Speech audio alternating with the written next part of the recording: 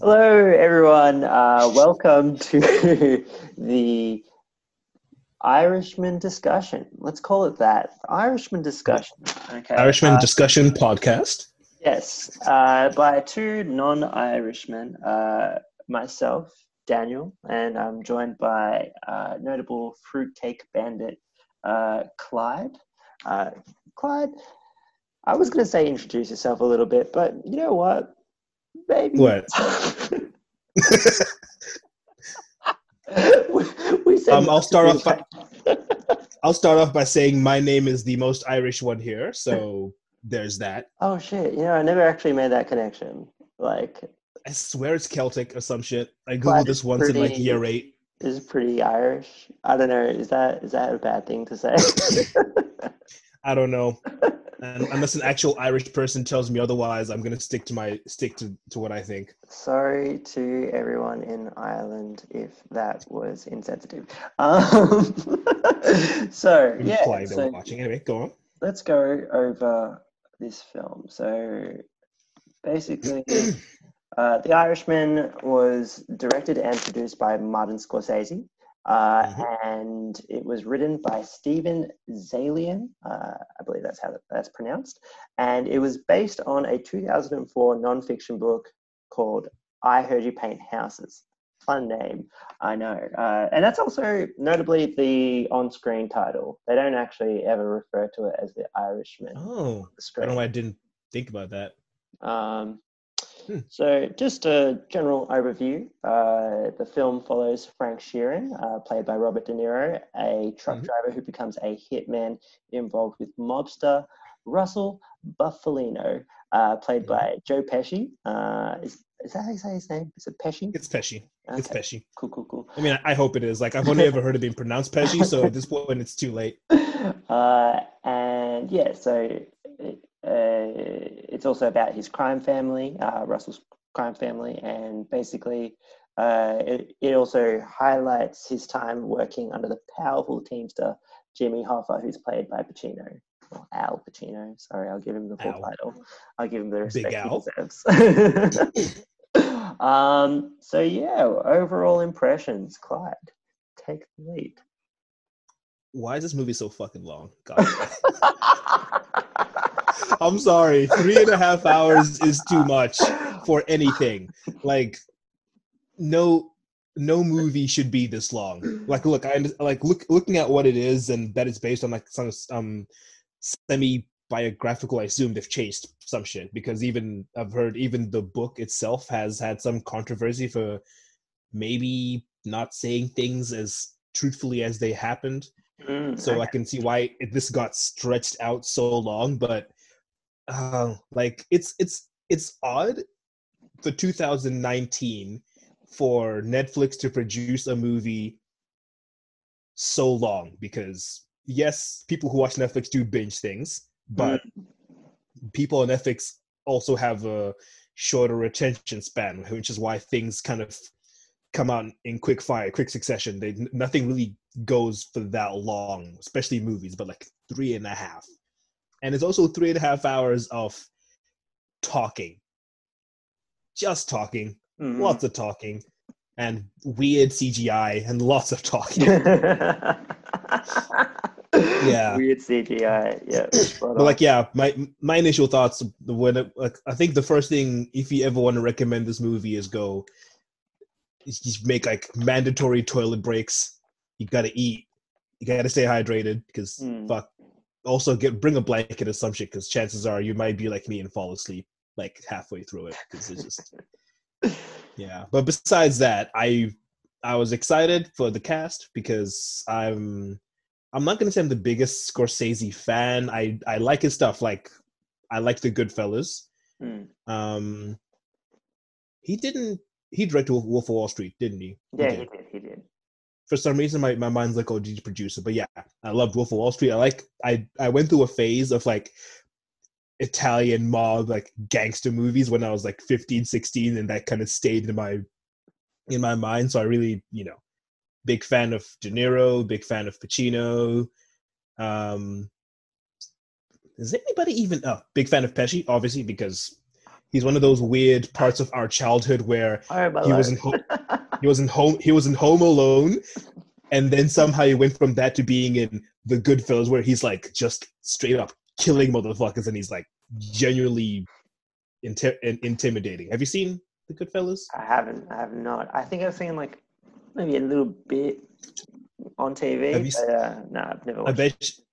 bet The Goodfellas is famous for the scene where it's like, so you think I'm funny? Oh, like clown funny or some shit, and he gets offended because someone called Joe Pesci funny, and then he gets aggro on his ass. Okay. I do want to watch it, So though. yeah. Basically, I was excited for this movie because it's legendary director, legendary actors, Hmm. and he's back to doing what he's known for doing.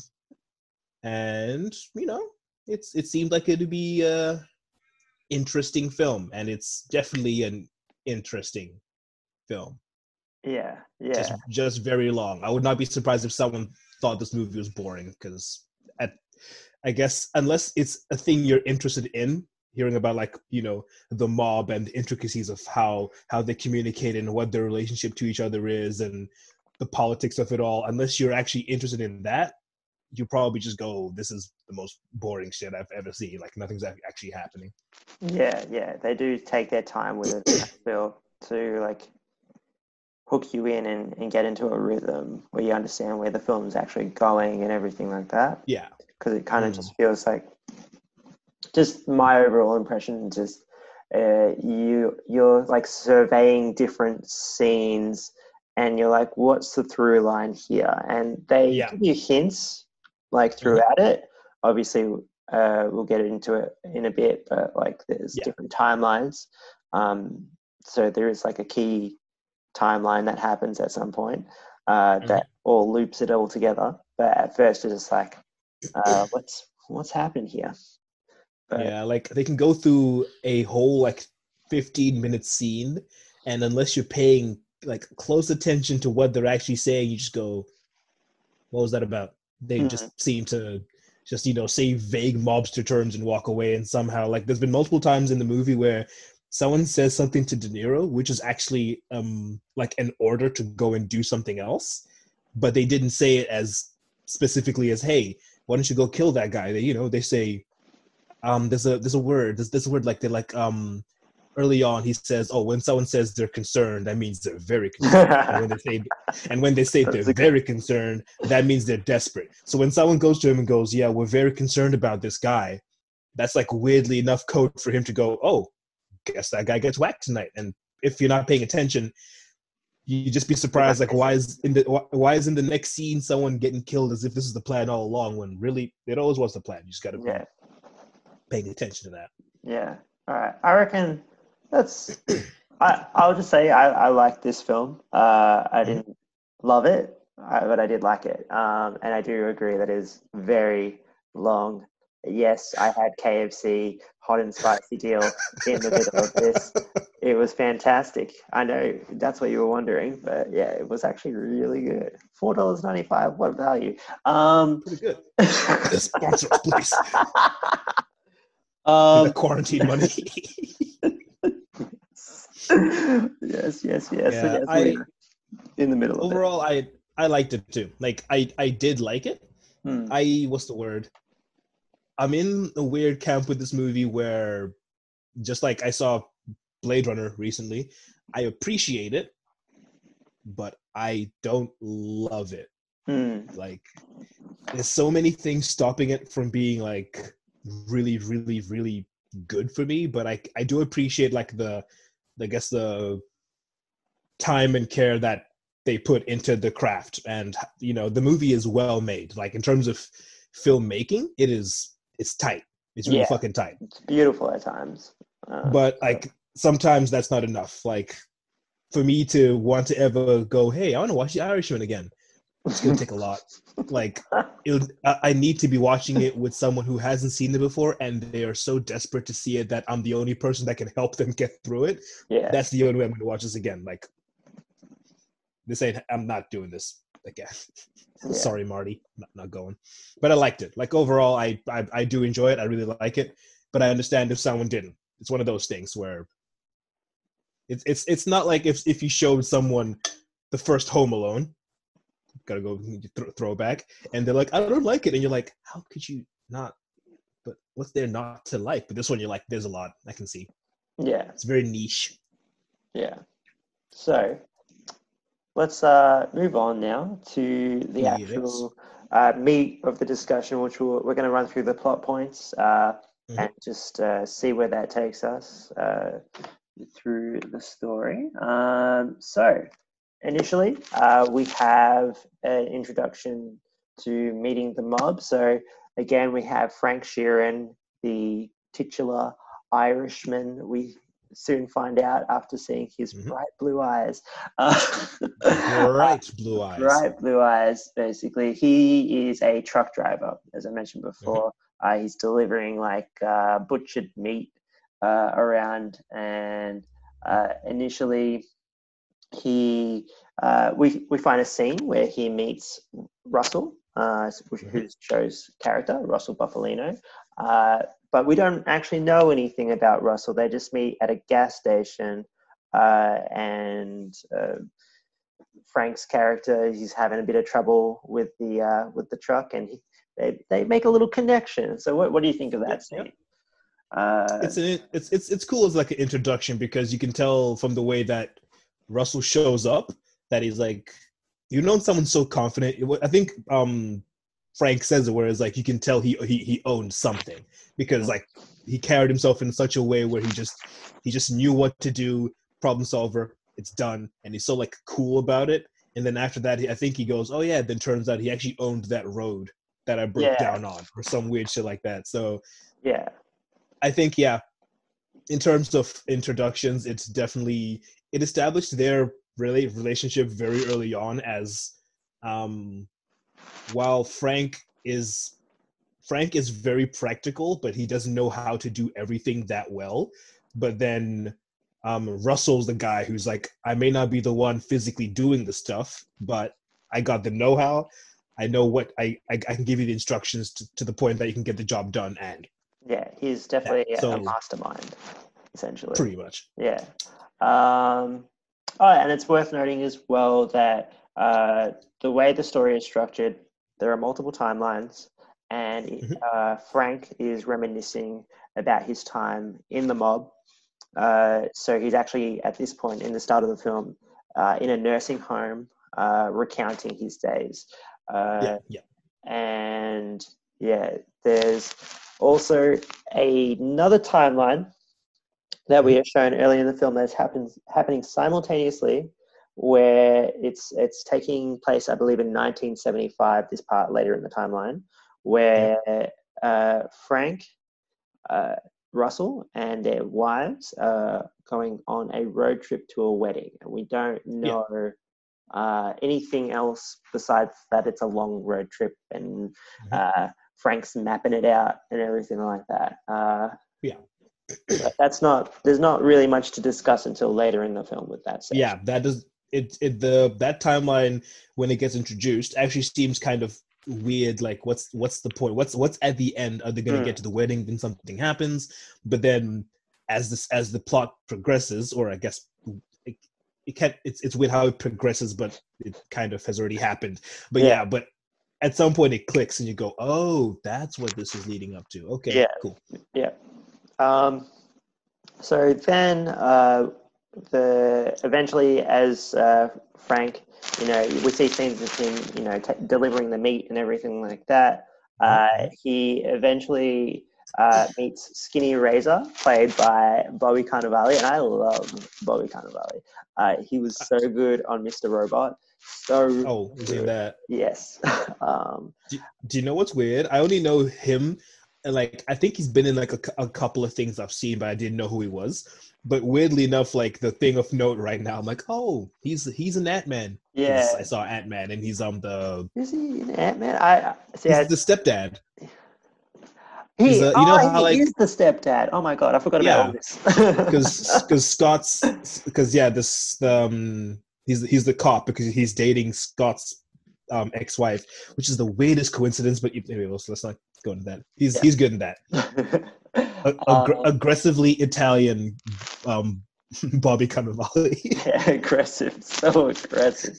And He is though. his name, yeah. So his name is Skinny Razor in the film. Hmm. Hmm. Good mob name. Hell of a name. Very, Intimidating. very great. I don't know if he was that skinny really, but sure. He looked kind of chunky, but hey. Yeah, so that's his connection to the mob because eventually, he keeps doing, Frank keeps doing work, uh, keeps delivering that meat.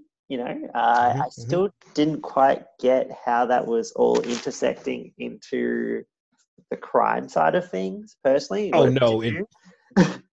I don't think it mentioned it. It doesn't say. It's not like once again throwing back to Goodfellas because well that's my introduction to Scorsese's filmmaking style.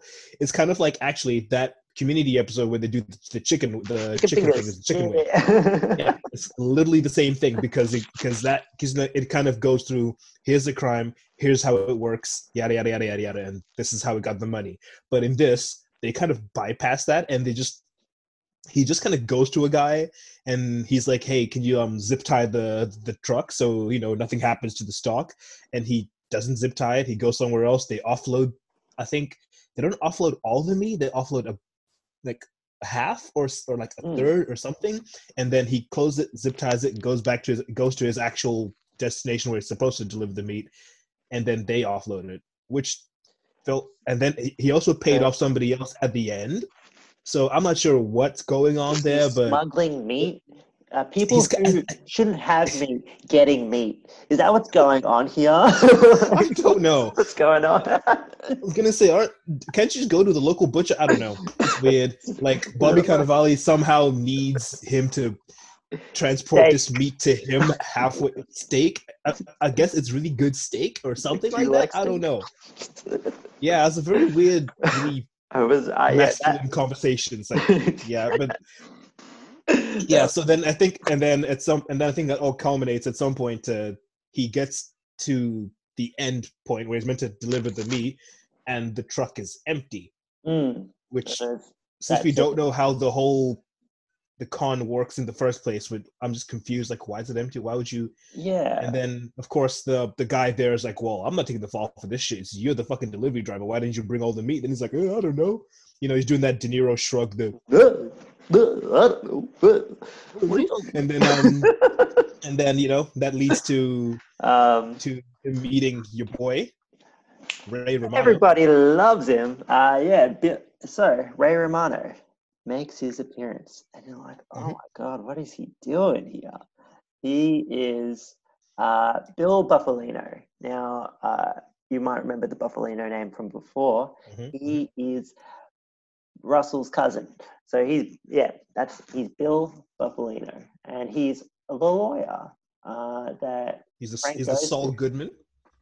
Yes, your shady lawyer. Every crime piece of idiot needs a shady lawyer. Pretty much.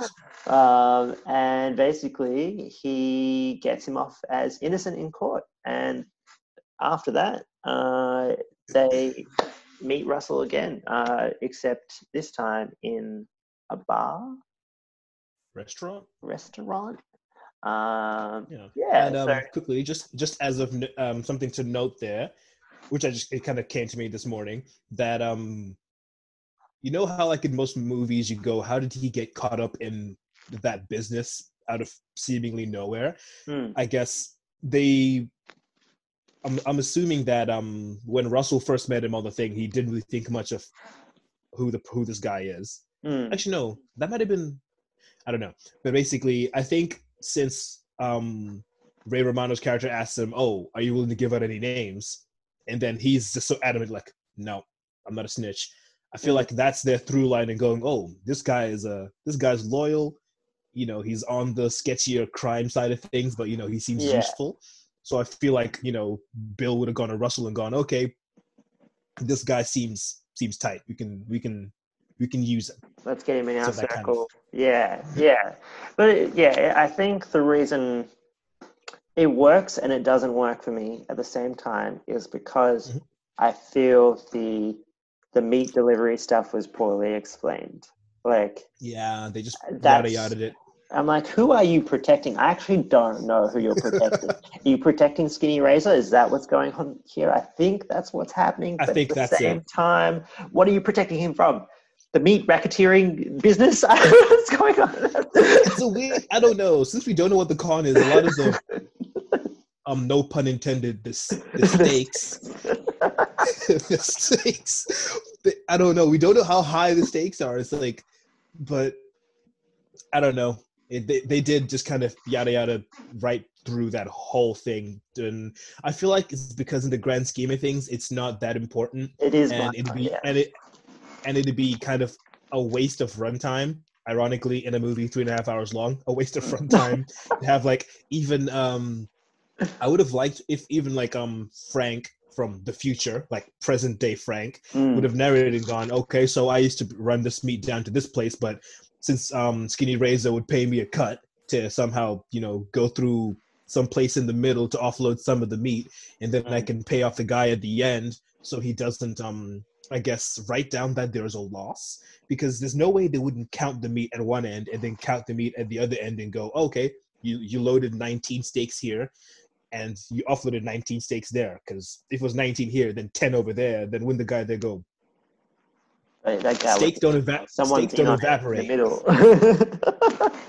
A middleman, as you would call. Exactly. Anyway, now you see, now we're spending a lot of time figuring out the fucking con, even though the movie gave it like 10 seconds. No, but like they didn't give it 10 seconds, and it's a setup, so it should be. I don't know. I'm sure they explained it. I'm sure they did, but in their code namey way, mafioso way, he's swimming with the fishes kind of way. You know what I'm talking about? Like, Man, when's the last time you heard a movie say "swimming with the fishes"? It's a Simpsons line. At this point. They had a fat Tony, so there's that. Yeah, there's got to be a fat Tony. So, I don't know. It is. That's a bit of like an annoyance for me. Yeah. Anyhow. Thankfully, it happens so early on in this long ass movie. By the time the end comes, you forget it even happened. So that's fine. Yeah. So, anyway, they're at this bar / diner, restaurant, whatever you want to call it. And Bill introduces Frank to Russell. And again, like they already met at the gas station. So there's that history. And but Bill doesn't know that, obviously. He wasn't at the gas station. And notably, like Russell's like, these are where the tough guys are. It's like, can you hang with the tough guys? Something along those lines. And it's like interesting. It's like this is his welcome. Yeah. Yeah, pretty much. Yeah. It's also, I guess, the beginning of I think it's at the restaurant where Frank and I keep getting Bill and Russell's name confused. Frank and Russell start their long tradition of eating the wine with the bread. Oh yeah. And they also, because they even do it at the very end under very different circumstances. But they kind of every now and then, I think it's like their kind of bonding thing. They kind of sit down, they get the wine, they get the bread. They're like, I think they dip the wine in the bread or some shit. Wait, they dip the bread in the wine. Bread in the wine, definitely. Yeah. And I think that's when you also get a bit of a look back into Frank's history as a soldier, because he was in, is it a world war he was in? I don't know. He was in some sort of war. He fought in, I think it was Italy. He fought somewhere, and then he explains, I guess, his whole mindset for the whole movie, where you're given orders, execute them. That's it. No matter how you feel about them, you may not want to, but ultimately it has to happen. You have to survive, and to survive you gotta do what you gotta do and then go on to the next one. So that's pretty much it's good because it sets up his character, and like it basically goes any questionable action he makes, you can understand that in his mind logically he's just like, it doesn't matter if I like what I'm doing. The thing is, am I making my money? Can I feed my family? Boom, done, and that's it. So I think also it also puts it across to Russell. That's the kind of person he is, and Russell's like even more I guess, impressed with him as, okay, this guy can be a soldier for me, if that's the case. Exactly. And it's worth Mm-hmm, mm-hmm. noting that he was, as you said, he was a war vet. He was a war vet in Italy, and that's why he can Mm-hmm. speak Italian, even though he's Irish. Even though he's Irish. Even though he's Irish. That'd be more endearing to the Italian mob, essentially, obviously. Yeah. You know, a little bit of chit chat. It helps. Definitely helps. So basically, the mob activity continues. Frank is all the way in it. He's starting to paint houses, as one might say, which I love that. That's such a cool term. Oh my god! Cool. I was like, what do you mean, look at paint us. houses? Look at us romanticizing murder. We're so sick. But it is cool though. It's kind of like because in the beginning they never explain to you what it means. They just say it and then go, look, you're a fucking adult. You can figure this out. Yeah, it's like, what do you mean you're a painter? You're a truck driver. What are you talking about? Yeah, it's also good for like over the phone if your phone's been like bugged and go, oh yeah, I paint houses. Do you have a house to paint? And then you give an address and you go and you blow a fucker's brains over the wall and yeah, good code. paint. Good code. So one of the notable things to me that Frank gets involved in, one of the jobs, as he's starting to carry all this stuff out, is he has a job with this guy who isn't Whispers, he's the other Whispers. The other Whispers. Yeah. And essentially he this other Whispers wants him to take out this rival business, which I think they do washing or linen or something like that. Doesn't really matter what the occupation is, but basically he wants Frank to go get some dynamite, blow some shit up. Frank's about to do it, and then was it Skinny that shows up? Skinny shows up, yeah. He shows up, and then he takes him to Russell, and he's like, that's our business that you were just about to blow up. And it's just like, oh shit, okay. Oh yeah, and we forgot the introduction of I didn't write his name down. Because there's the guy. The other guy. The other guy who's played by he's played by God. As a Pulp Fiction fan, it pains me to forget his name. Angelo Bruno. He's Angelo played by Bruno Harvey as Keitel. Harvey Keitel. Harvey Keitel. Harvey. I said that Harvey. so bad. Harvey Keitel. Yes. You can't have a mob movie without Harvey Keitel somewhere in there. Yeah. Yeah. Oh, and also quickly, we skipped something very important with the beginnings of his kind of shitty relationship with his daughter Peggy. Where he goes home and his wife's like, oh, Peggy's crying. The guy at the supermarket pushed her or something, and then he goes into protective mode, grabs Peggy, takes her down to the local supermarket, which is this really tiny corner shop. I thought it'd be a Mega Mart for some reason, and then he goes in, he just pushes the guy over then stomps his hand and shit. Yeah, which that was. I noticed something, which I think it was on the Cinema Sins podcast where when I saw it, it clicked with me, but I forgot the fact that he is supposed to be late 30s or something, but nah, he's older for sure. Okay, even though he is older, he's not as might be 40 something. He's still young enough to, inside pretty to beat somebody up to that point. Yeah. But he's moving how old is Robert De Niro? He's moving like he's Robert De Niro today. Yeah, Robert De Niro is 76. So Robert De Niro, 76, is trying to stomp this dude's hand out on the street, but he's doing it in this kind of you've been to a wedding, we've been to ethnic weddings where you see the oldest grandpa there trying to pull a jive or something, and he's that weird half step. And he's doing that on this poor guy's hand. I'm you're meant to be 40 something here, but you're moving like you've already got arthritis, and it kind of took me out. Yeah, it's like so It's one of those times. deliberate and lumbering, just like, oh. Yeah, it's one of those times where I think we could have done with quick editing just to kind of make it seem like there's way more momentum than there was, because he's just kind of, the way he's stepping on this guy's hand, it wouldn't break. Like, he'd get a bruise, maybe a Yeah. sprain, but it wouldn't break it. And then of course Peggy sees this and then goes, "Yeah, I understand my dad wants to protect me, but he goes about it the absolute worst way." And Yeah. as the time goes by, they keep seeing newspaper articles about all this bad shit going on, and they always look at him.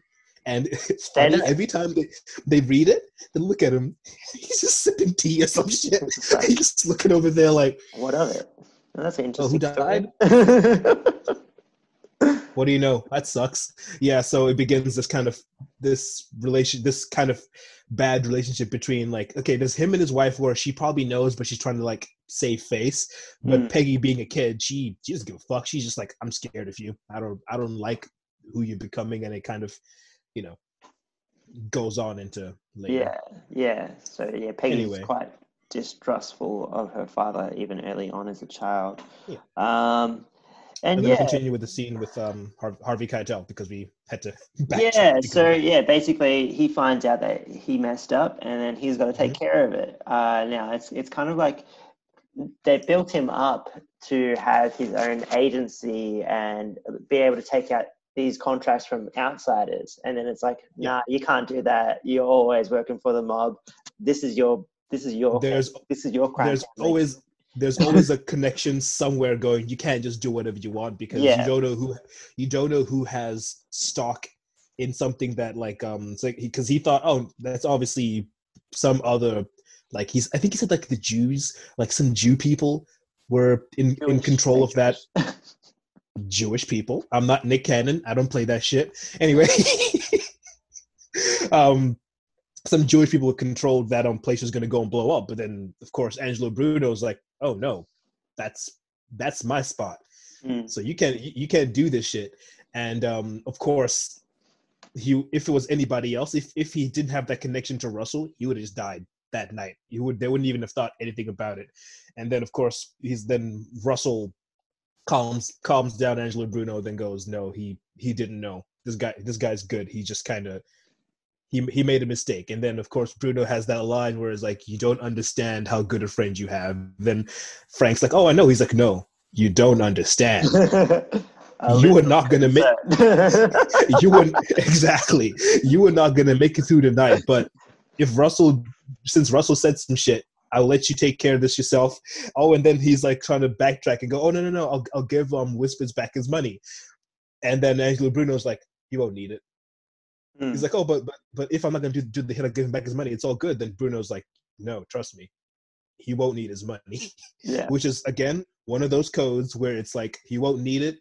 Translation: you're gonna have to go and kill him now. Yeah, pretty much. Which, oh man, that was like, when, like, I know this movie has so many similar scenes, but that was a good scene. I really did like that also part. I liked it because Joe Pesci didn't say shit. Like, the whole time, he just kind of sat there next to Harvey Keitel, and he kept giving Frank this look like, "You fucked up. I'm disappointed. You fucked up." And he didn't say anything. And it was good. It was good. Yeah. It was. And then, of course, the next scene, Whispers just, this movie's approach to violence is so sudden. Like, you know it's coming, but you never, like, can guess. Oh, and then there's this shot, and then this shot. Like, if you watch John Wick, like, you can tell everything's gonna happen, and you're not surprised by it. Yeah. But in this one, he just kind of walks up and goes, "Oh, hey Frank, how you been?" Then bam, and walks away. Pop, and done. Yeah. I also love the fact that no one's ever around. Huh? Oh, yeah. No one's ever around because hits. There's always one guy on the street. Yeah. Yeah. I did like. No, we'll get to that later. We'll get to that later. I'll save it. So then, I'm not even sure if it happens right after, but we get the introduction of Jimmy Hoffa, and I'm like, who the hell is this? Like he said, it's like the young people, they don't know Jimmy Hoffa. He was one of the No most shit. famous people at the time. And I'm like, I think I've heard of his name, maybe. I've heard the name, definitely. I've heard the name, but I forget under what circumstances. Kind of like it's like let's say 50 years from now, someone's like, hey man, you know Suge Knight? I'm like, who the fuck Suge Knight? never heard of him. You mean the baby? No, Suge Knight.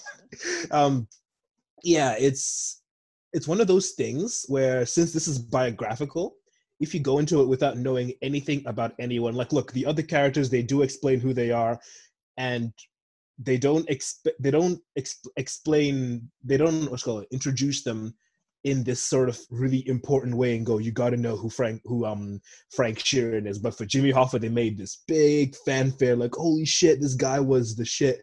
And I had to do a bit of research, and basically it kind of boils down to he was the president of the Teamsters, which were a union. Yeah, it's like a workers union. Yeah. And he did he run for president, or was he going to run for president? I forget. I think there was something about that. Maybe, really? I can't remember.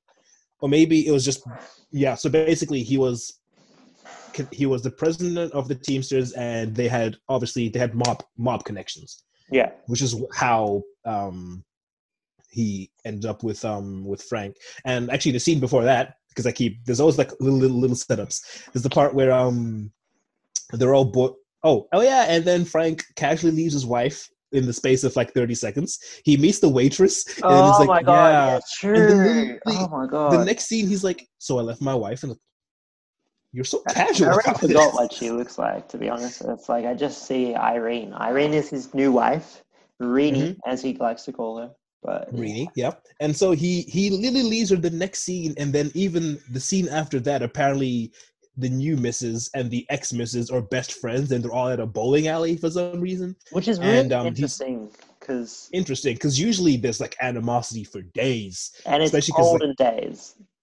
Olden days, they'd be mad as fuck. I'm surprised they're even friends in the first place. Anyway, probably for the kids, honestly. No, and speaking of the kids, probably because they know they're in a crime family. They know too much. You can't just go off and yeah, exactly. And then they also established the fact that Peggy, Frank's daughter, is scared of Russell because I think she, like that kid's intuition where you just get a bad vibe of somebody. Yeah. And she just doesn't. And Russell's like, no matter how much I try to make a joke or be nice to her, I think she's scared of me. And then, of course, Frank's like, no shit. Do you know who you are? Yeah. Yeah, which is kind of like, look, I know that they're bad people, but I did feel kind of sad that Russell was trying to be nice and have like a little bit of a relationship, because he's also good friends with Frank. So it makes sense to be good friends with his family, but it just didn't. She didn't like him. And fair enough, because ultimately they were terrible people, as much as we like the actors. So and then and then that feeds into the scene where it's like, our friend up top needs help, and then Frank meets Big Al, Jimmy Hoffa, which if you see pictures of Jimmy Hoffa in real life, he does kind of look like Al Pacino. So I have to confess, yes. I had no idea it was Al Pacino the whole time. I said, isn't Al Pacino supposed to be in this movie? That's what I said to myself. It's been an hour. Where is Al? Where's Al? I was like, this guy, he looks kind of familiar. He looks reminiscent of someone, but who? I don't know. He's probably some other old actor that is... Italian. Is Al Pacino? Yeah, he is. Pacino's an Italian last name. I think Al Pacino confused me ethnically in the beginning, because the first thing I remember seeing him in was Scarface, and he's playing like a... I don't know what... Scarface is definitely not Italian. Background is. He's something Latino American, I'm pretty sure, or something like that. But yeah, because Wait, so how familiar are you with Al Pacino though? Is it a kind of like it just didn't click, or you don't know much about him to the point I know his face. I've seen Ocean's 13.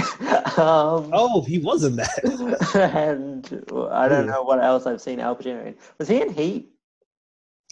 Was he in he was Heat? in Heat. Okay, I've He was seen in Heat Heat with De Niro. with De Niro. Yeah, yeah, yeah. I Hmm. think that's about my Pacino film knowledge. Besides, just general. He's one of the greatest. Da, da, da, da, You da, never kind of thing. saw The Devil's Advocate with Oh wait, Keanu? He was the uh, devil. no, I haven't seen that. I haven't seen that. He's not in. Huh. Is he in The Godfather?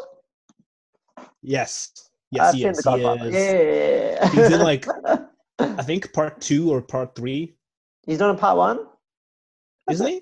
yeah. Oh fuck me! I'm gonna have to edit that out because if What? anybody hears what I just said, I'm gonna get killed. He's in part one. Is it- God, do you know what it is? I'm What? used to seeing old Al Pacino to the point that I forget what young Al Pacino looked like. Yeah, It's yeah. like, have you seen like Taxi Driver and how young De Niro looked? And then you're just like, I can't imagine. It's like seeing a young Morgan Freeman. It's not the same person. That's not Oh the my same God. person. It's an Where aside. were we? We are back to Jimmy Hoffa because now we have context for the whole Peggy, Russell, Frank relationship and the new wife and Hmm. all that jazz.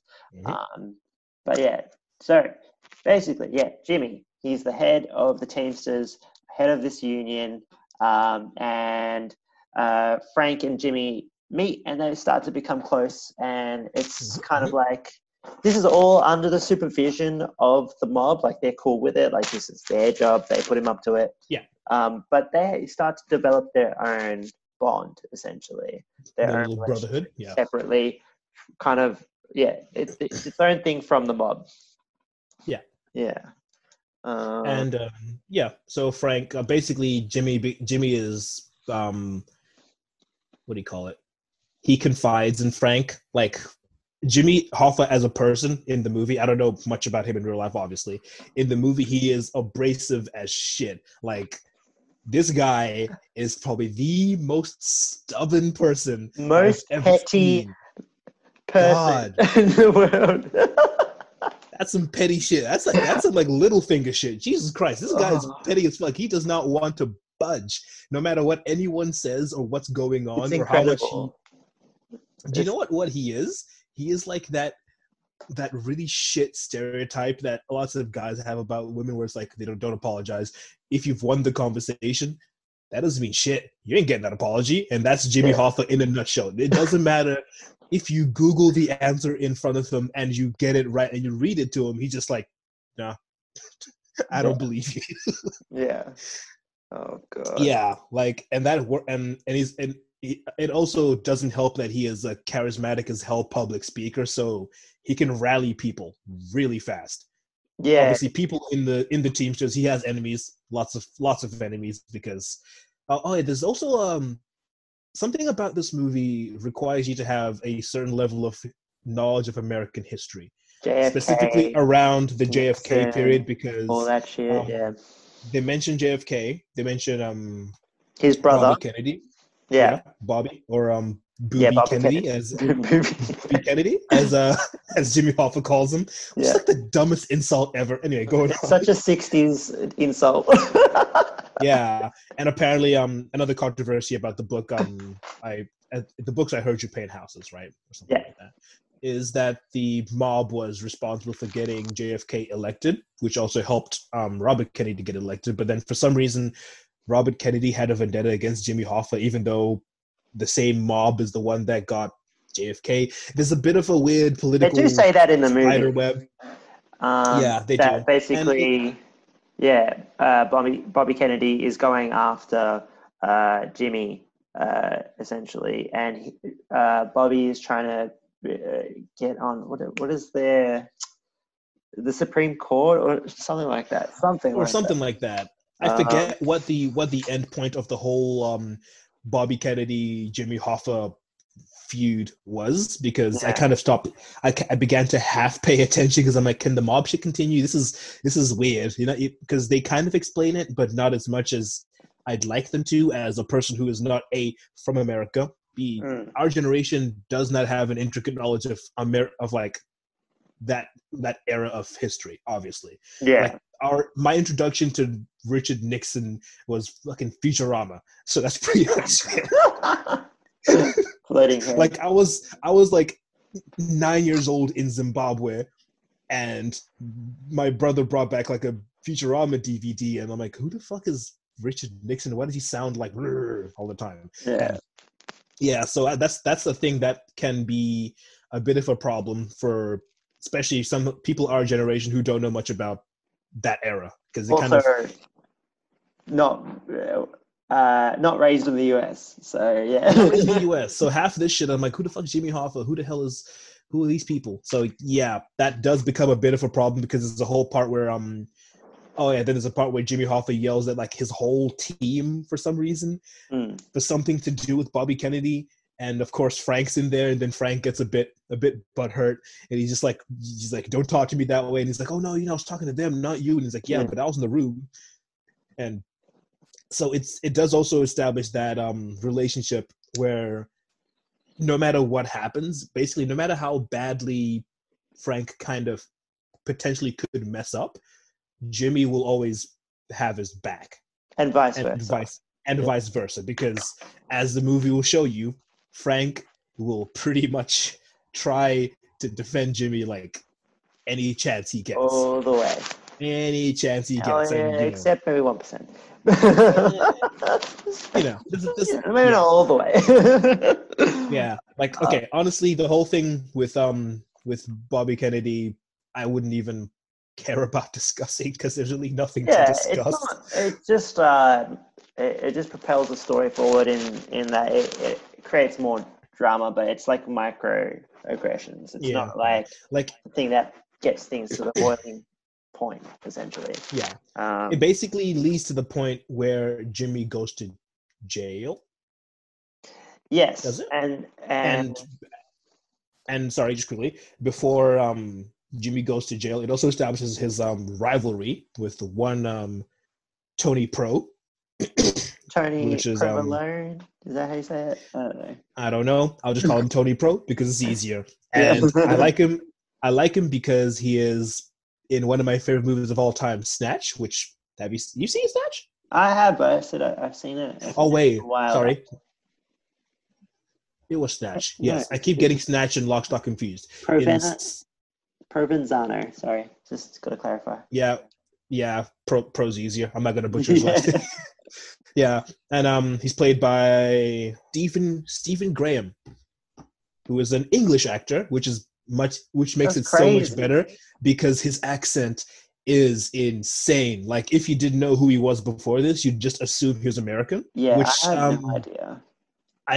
Very quick aside, because I had this conversation last night, and it's something that annoys me, because English actors, whenever, I think as a rule of thumb, if you're someone doing an accent that is not typical for you, you got to try and make it specific to a certain area, because general, like, especially with American, because we've heard so many American accents now, a general American accent sounds so lazy and fake, and it kind of takes me out of who the character is. Like Daniel Radcliffe.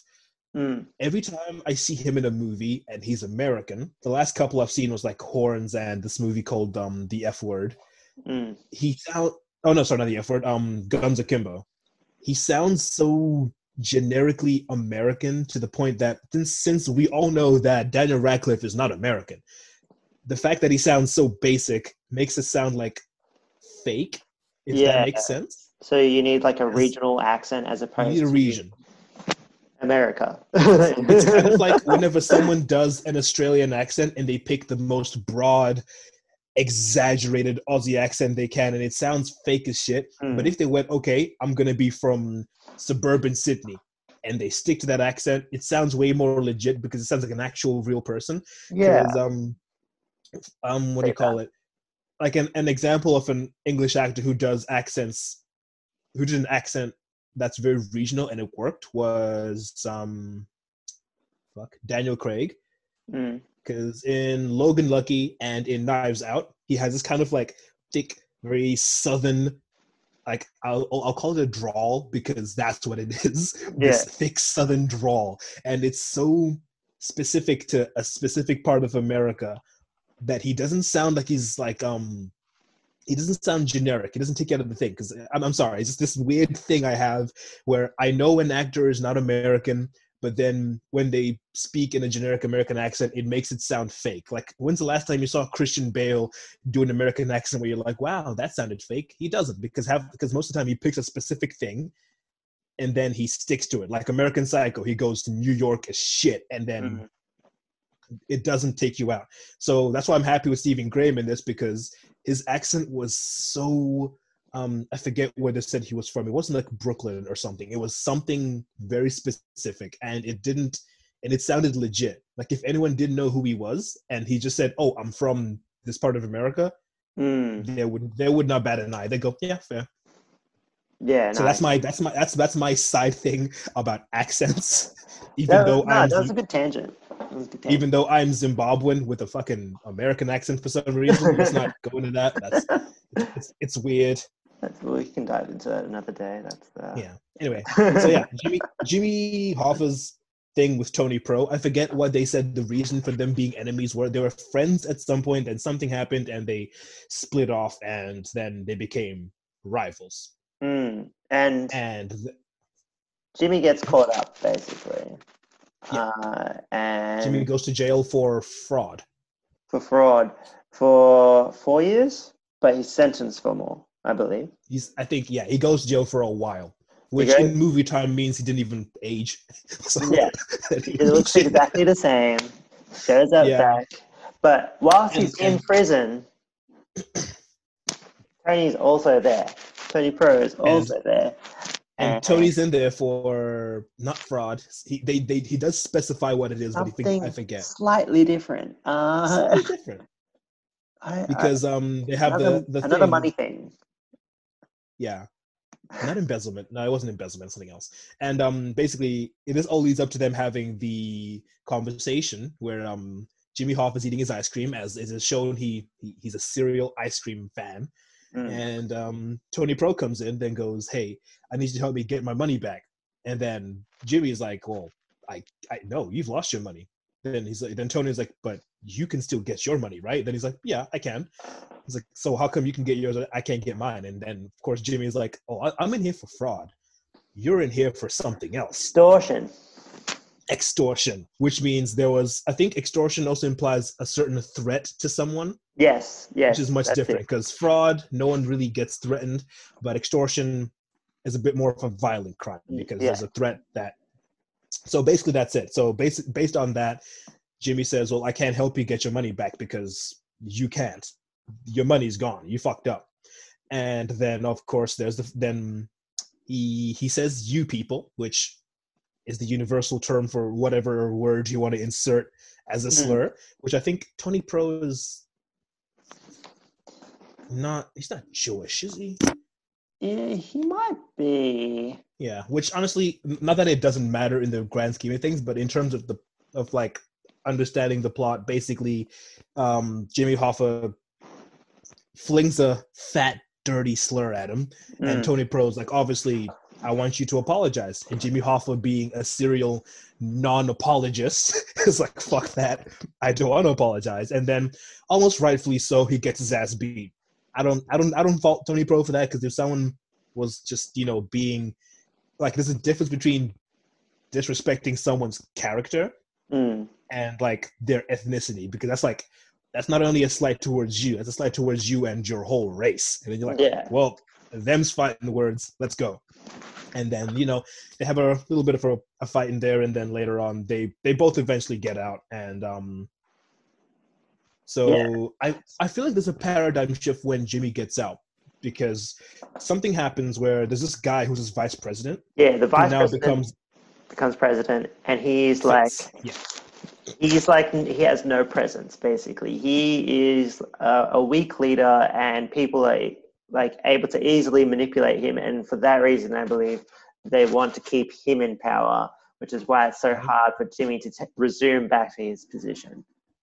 Yeah, exactly. Yeah. And then of course Jimmy wants to get back in power, and they're like, "No, you can't do that." I forget what the reasoning is, obviously. But they don't want him to get back in power, and he's like, "No, this is my union, And they're like, well, you can, they being the mob, obviously, are like, you can still run the union, just don't be the figurehead of it. You can go home, earn your money, still control the union, but you don't have to be the president. He's like, nope, fuck that shit. I'm Jimmy Hoffa. This is my union. I'm gonna be president. And then that kind of becomes the central conflict of this section of the movie, because it goes for a while, and it becomes a sort of back and forth thing of the mob. There's actually a scene where like the mob tells Frank to tell Jimmy, "Hey man, you should calm the fuck down." And then, and then Jimmy tells Frank to tell the mob, "Fuck that, I'm not backing down." And it kind of goes on and on like that. Oh, a part that we didn't talk about before because this movie's too long, we tend to forget most things. Frank does become the president of a section of the union, like a local section. Yeah, he's a local Teamster leader, I guess. Yeah, and because of this, after a while, he has like an awards night, which he wants Jimmy to talk at. And at this point, Jimmy and the mob are not on really good terms. So he's scared to tell him, but then Jimmy's like, fuck that, I'm gonna talk. I don't give a damn who's over there. And so he goes there, and they have the night, the awards night. All the mobsters are there. You got your Joe Pesci's there, Ray Romano's there. This new guy is there named is he Sal, or I don't know. Oh no, Sal's the homie with the thick ass glasses. Oh, okay, no, yeah, the other guy, the bigger guy. Oh, Fat Tony? Is he actually Fat Tony? I didn't want to say it. I think it's Tony Salerno, I think, but he is colloquially known as Fat Tony. Okay. Yeah, Fat Tony gets introduced on the latter half of the part where Jimmy Hoffa comes out of jail, and then I think Fat Tony is like on like a same level as Russell in terms of influence, so he's kind of like, well, he can come to Russell and go, we need to control this guy, man. And Russell can't just go, shut the fuck up, I'll do my thing. He's like, well, cool, let's try and figure this out. And I think Harvey Keitel's there, and we didn't talk about we missed a whole thing, didn't we? Yeah, I was gonna say there's an important scene of a meeting after jail where Hoffa and Tony Pro are supposed to make amends. I don't know if that was what you were thinking of. Was that what you were thinking? No, I think this is the one where he comes in the... No, we're thinking of something. We're thinking of something else. I'm thinking of when Crazy Joe Gallo. Who? There's this guy, I think around the time Jimmy went to jail, that this guy who was, I think, maybe affiliated with Tony Pro. I forget. Yeah. Okay, yeah. And then it's the guy where at some point he goes to, I think it's Joe Gallo's birthday, and they're at some club, and some comedian's making some jokes or some shit. And Joe goes up to Russell, and he looks at his like Teamster pin or like Italian Union or whatever it is, and then he's like, basically throws him some shade. And then Russell's just like, yeah, I'm not playing that shit. Then Frank takes him aside, then goes, yeah, maybe calm down, don't do this shit. Let's not start anything bad. But unfortunately for Joe, basically him disrespecting Russell meant he's got to die. So then you have the cool little sequence where this is one of the best scenes, where Frank like explains like what guns you need and where they used to throw the guns off in a river. There's like hundreds of guns. Wait, what's in the bathroom again? Oh, and he's like, you gotta go to the bathroom. That way you get a survey, like if there's one guy in the bathroom, if there's no one in the bathroom, and you get to get a look at the whole restaurant before you go in. And if you need to pee, you can pee, because you don't want to be nervous when you go. And the best thing about this scene is it's like so much setup to go, oh, this hit, you gotta approach it this certain way. There's all these ways to do it. You gotta have your main gun and your backup gun in case the gun jams or some shit, or like there's more people, or you gotta kill the bodyguard first because he'll be a problem. And then he just kind of walks in and just goes for it. There's no finesse. There's no fanfare. There's no they don't make it seem like he's doing this amazingly executed thing. It's like they play it straight for like what it is. This is just like this. There is a plan, but it's not like John Wick. Oh, boom, boom, boom! He Like, just walks in, and then he kind of like he looks for a second and goes, "Fuck it, let's go," and then he and the just people and run. then Like he says, you've people got to use a run, and loud then gun. Joe, and then I think that wasn't the part of the plan. Was Joe kind of getting away for a bit and falling through the glass and falling onto the street, and then he has to get killed on the street, and then Frank has to go off and throw the guns away. That was a cool sequence. Like That was amazing. that was cool. But And again, then I felt like it. Did it really serve the story? I think it's because Joe Gallo like appears kind of out of nowhere, becomes he's an asshole for a scene or two, and then he just dies anyway. It's like it serves like Russell, like again putting him in this high position, a very powerful person, and it also Yeah. shows Frank's capabilities as a hitman. But I feel like we already knew this stuff. I already knew this stuff. That If anything, weirdly kind enough, of, I feel like this could the kind of sequence that should have kind of happened when he killed Whispers, because that was the first time we kind of saw him really do like a hit. yeah, If that makes sense. yeah, So it would have been cool to go, well, now I got to go kill Whispers. I got to go about it this way. But now, I guess a ways down the line, then suddenly now there's a sequence about it, and they kind of put some importance on it, even though there's not really much. I can't remember anything about Joe besides him being an asshole and then he died. yeah. That's pretty much it. So with the meeting between Tony and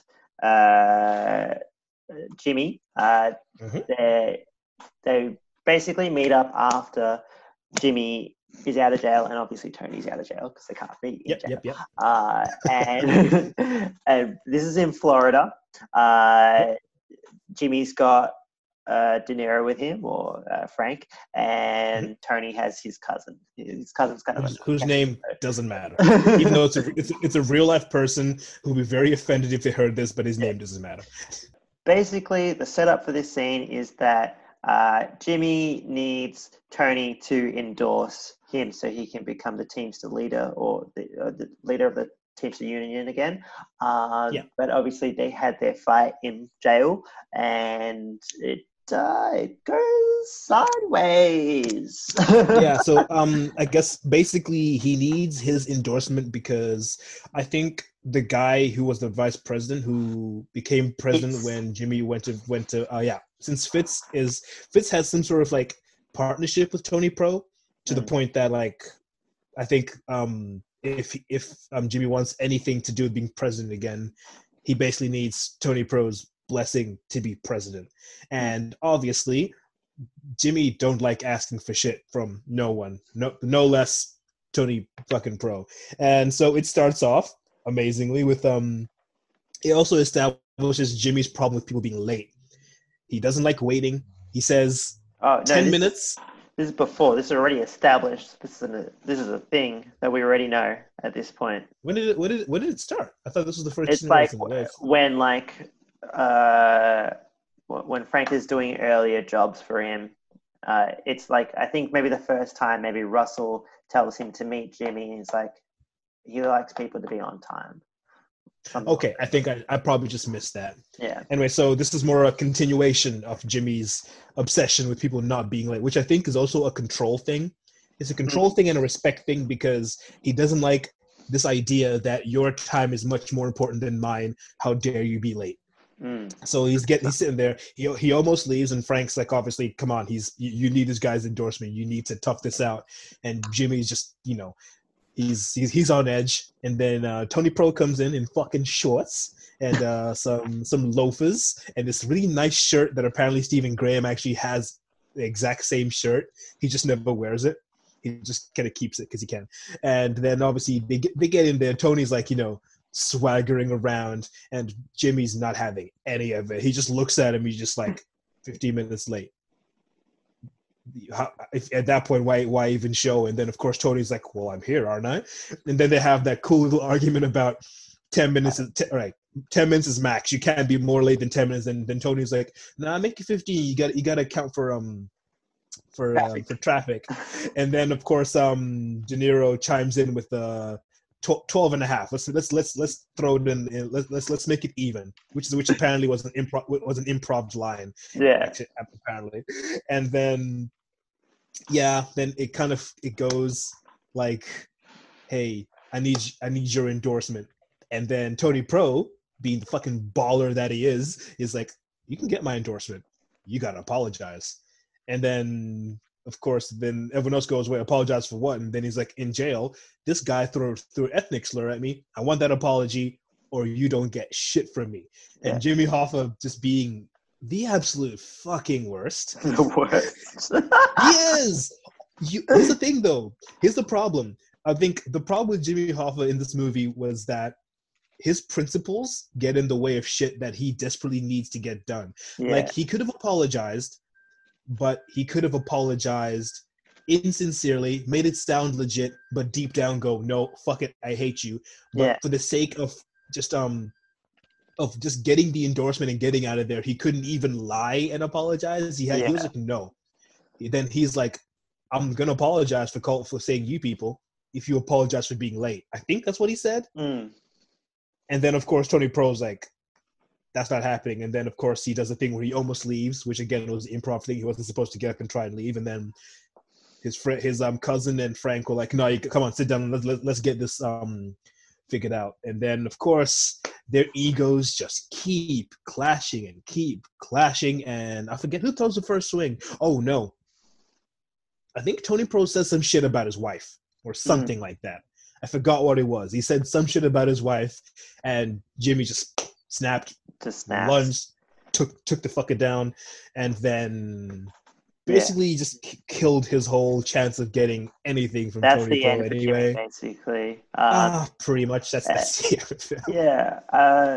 Something I got to mention is just like, I noted it down that it's like, it just goes to show like the mafia is just like pettiness with high stakes. So that's all. They're so petty, just the littlest things, and someone dies. It's like, did you look at me funny? Yeah, that's it. The mob is basically Pokemon, where you're walking down the street and you look at one guy once, he's like, that's it. Hands, you're catching him. The mob is just mean girls, basically. Oh, they should do an edit where they do like when he lunges over and does like the like lion roar that happens whenever in Mean Girls where he like jumps on somebody. Yeah. Anyway. Oh my god. He's like, you came to me in shorts. And he's like, and then I love it because Tony Pro's like, fuck that shit. You're wearing pants in Florida. Do you wear pants everywhere you go? He's like, I don't care if I'm in fucking Timbuktu. I'm wearing pants. Yeah. Oh my God. It's so I love. I guess like it's like my favorite scene just in terms of like tension. Yeah. Because when you first see it, you're like, I don't know if he's gonna apologize. Like, is he just gonna swallow his pride and apologize? And then Jimmy Hoffa's like, nah, fuck that shit. He came to me in shorts. Them's fighting words. Yeah. Yeah. Oh yeah. Very quickly, Jimmy's adopted son is played by Jesse Plemons. Yes, Jesse Plemons, the creep off Breaking Bad. The creep off Breaking Bad, the creep off Game Night. If you've not seen Game Night, watch that movie. The creep that's married to Kirsten Dunst. Is that right? Huh? What? Who? What? That's right. I'm pretty sure that's Jesse right. Plemons is... Hold up. I think, yeah. How do you spell Jesse? Jesse? Yeah, you just check an E at the end of Jess. Okay, there. Jesse Plemons. But I'm sure he's a nice person, but he always plays creepy roles. I think Jesse Plemons is like Willem Dafoe in the sense that he might be the nicest guy in the world, but objectively, that face when you're being let me finish. That face when you are being cast in a movie. If I was the casting director and I'm like, hey, look, I'm looking for the creepiest motherfucker in this room, and I'm sorry, but you. You fit the bill. Peek him out it's of like that though. It's like, yeah, pretty much. It's like, look, I think what I've figured out, realized from like listening to so many like podcasts with like a lot of actors is, I think they make peace with the fact that, hey, look, I have the kind of face that people might want for a specific kind of role. Yeah. I'm an actor. I got to make this money. I'm not gonna get all weird about it. Like, it's kind of like look. Jesse Plemons knows at this point that it is a casting call for, I want someone to play a dirtbag. He's like, I'm good. I got this. Because wasn't there was a movie where who was it? Fuck, I forget the homie who plays Ant-Man again. Paul Rudd. Paul Rudd.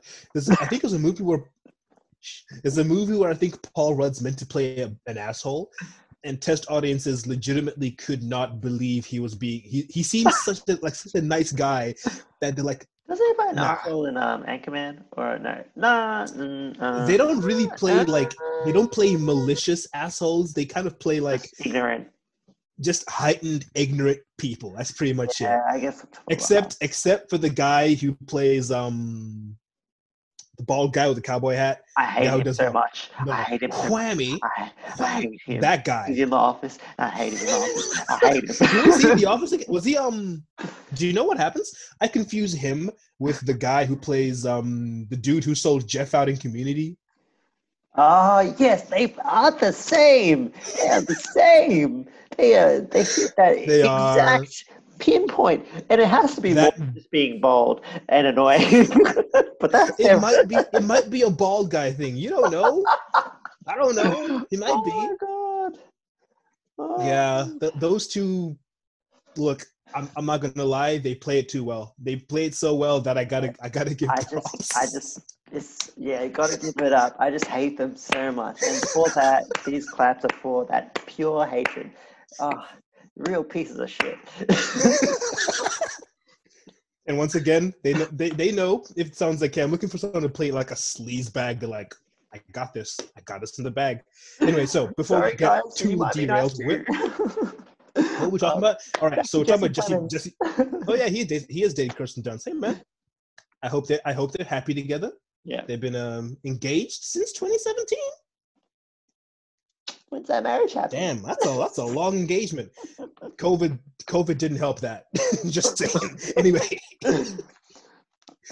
So that was we have to also establish the fact that Jesse Plemons plays his adoptive son, who some guy. This is the scene before where some guy comes to Jimmy Hoffa's trial and he like pulls like a fake gun on him, and then he just gets jumped it's in a court of law. You wouldn't think you'd see someone get jumped in a court of law, but goddamn, yeah, he got was that a setup? Like, just not really. Was it? I think if anything, I think it's more to set up the fact that Jesse Plemons' character is pretty loyal to Jimmy Hoffa. He's like, I will beat somebody up for you, but which is weird because ultimately he's not really much. But because it wasn't a real gun, I was thinking, was that a plant from Jimmy Hoffa, like to make him look good?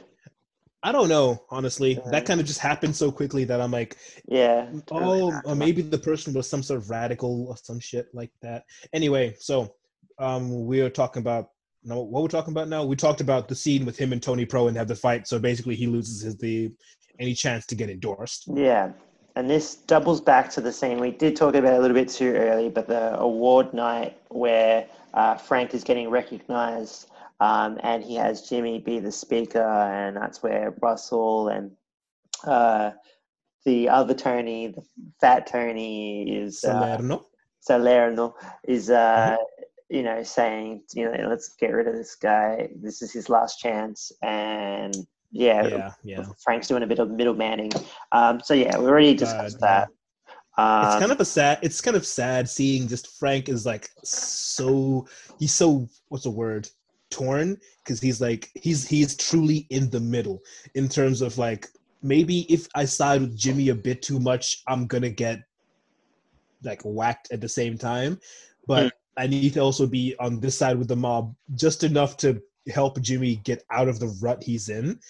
But Jimmy being there's a part where I think someone's like having a conversation. I think Joe Pesci, Harvey Keitel, and the fat Tony character are like at a table, they're having a conversation. And you look up and you just see Jimmy Hoffa like digging into a steak and just staring at him. This just dead eye, like, what are y'all talking about? And I'm just like, damn. which it kind of goes to show that I don't think Jimmy ever really liked the mob. Like, yes, they helped him get to where he was, but he was never really a part of them. He was always kind of on the outside. He was never like, maybe there's times where they kind of made him feel like maybe he was like way more important than he actually was, but ultimately he's just as expendable as like Whispers or Joe Gallo or anyone else, because if he doesn't serve their needs, and he not only not serving their needs, but also being like a pain while he's doing it, like he is refusing to go with any orders they give him. They're like, well, if you're not gonna play ball, then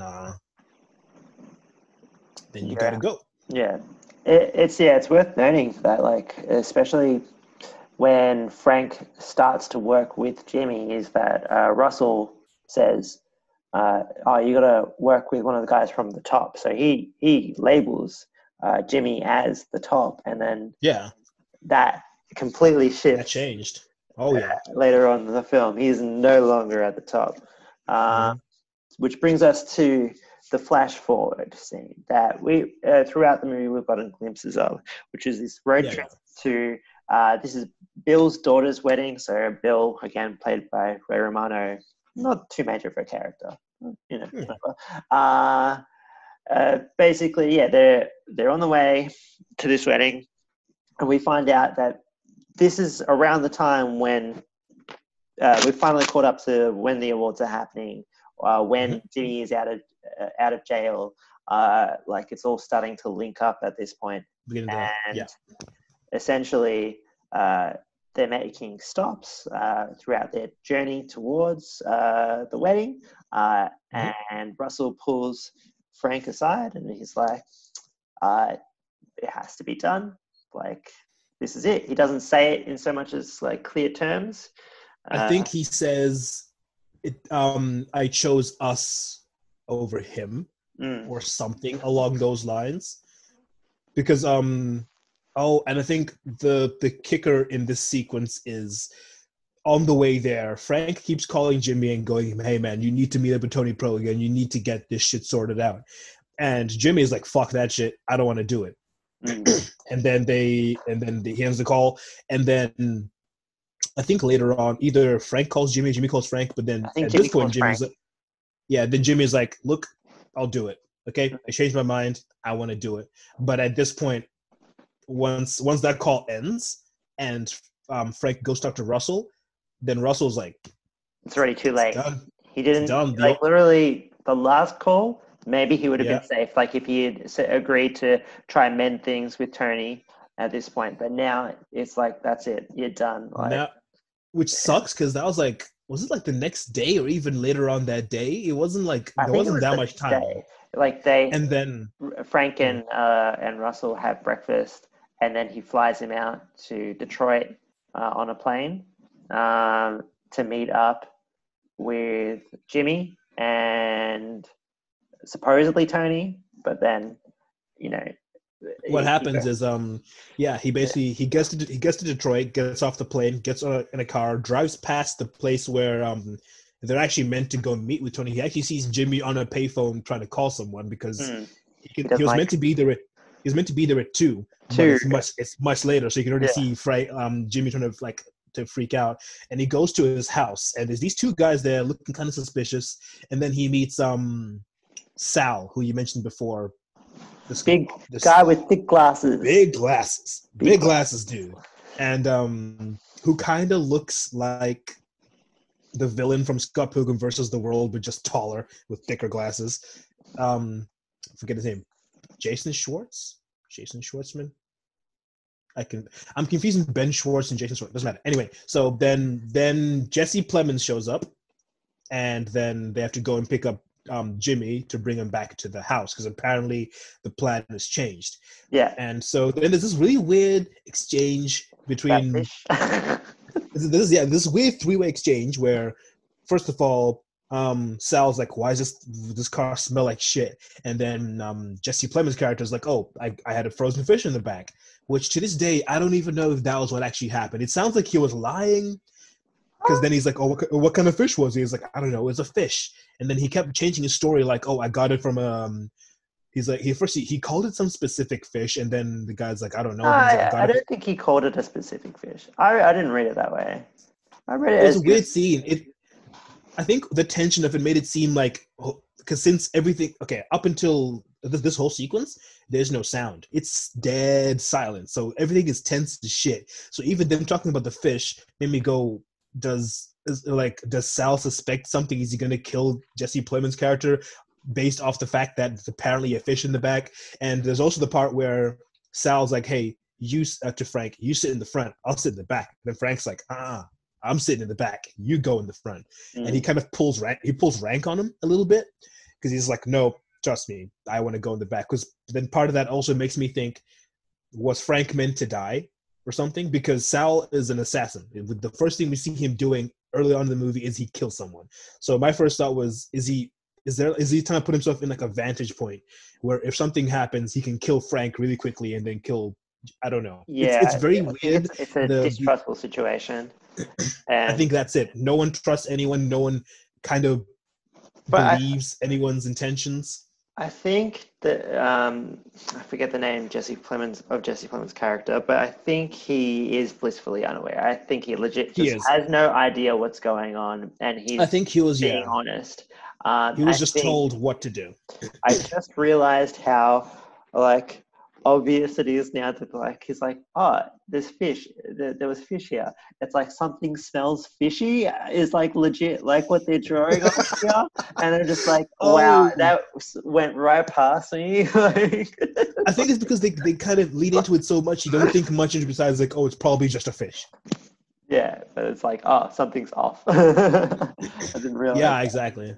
And I think, so then I was going to say, I think Frank would want to just be next to Jimmy in terms of just I don't know. I feel like maybe he's trying to make Jimmy as comfortable as possible in that scenario. I think because he knows he's about to do what he's about to do, and he doesn't want him to get more frazzled than he needs to be. So if he's sitting in the back, it just. I also feel like there was a thing where I think Russell implied, look, Frank, if you don't do this, someone else will. It might as well be you, because I feel like you do with some sort of level of humanity. You wouldn't just, draw it out or make it way worse than it needs to be. I feel like Sal was meant to do it in case Frank chickened out or Frank didn't end up doing it so he could handle everyone. Anyway, I feel like Frank sat in the back because he didn't trust Sal, and worst case scenario, he could handle it, because when you're in the back seat, you've got the power because they can't see you. You're like that. Anyway, we're reading too much into them getting into a fucking car. So they go and they pick up Jimmy. Yeah. And then Jimmy's obviously like, fuck. Then he's like, he's confused by the fact that Jesse Plemons' character is there and Sal is there, because I don't think he knows Sal that well. So I don't think he knows Sal. Is Sal supposed to be Tony's representative, like his guy? Sal is with yeah, I think allegedly, but I feel like in general, Sal's connection is more with like Russell and Angelo Bruno and stuff, because he's like the hitman type guy. Or maybe it is Tony Pro. Either way, Tony Pro is still connected to them in some way anyway. Yeah. So then they get there, and it takes a bit to get Jimmy in the car, because he's like, wait, so we're changing location. No one told me. We're all going to a random house now, some shit. And then he sees Frank, and he's like, oh, okay, Frank's here. Things should be cool. And then he gets in the car. It's like, I think it's all strategically placed by, because I think Russell is the one who really organized all this shit.